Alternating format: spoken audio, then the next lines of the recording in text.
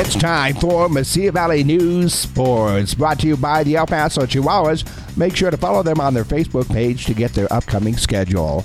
The Aggies' new-look roster will take its first opportunity to create some chemistry against opponents not wearing NM State practice jerseys when they head overseas for a series of preseason exhibition games. Head coach Greg Heyer announced Wednesday that he and his squad will be heading to Nassau, Bahamas to compete in a series of exhibition contests ahead of the 2022-23 season.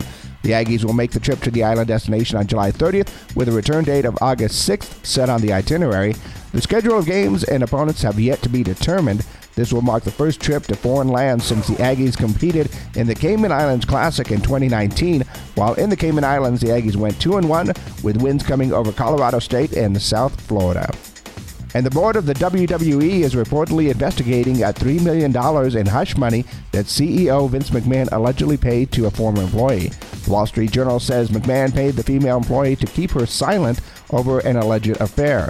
The report says that the separation agreement signed in January was meant to keep the employee from discussing her relationship with McMahon or making disparaging comments about him. A spokesman for the WWE says the company is cooperating with the board investigation and that the relationship between McMahon and the former employee was consensual. The Avalanche are striking first in this year's Stanley Cup final. Andrei Burakovsky netted the game winner in overtime as Colorado beat the Lightning 4-3 in Game 1 in Denver. Tampa Bay stormed back to force overtime after trailing 3-1 after the first period.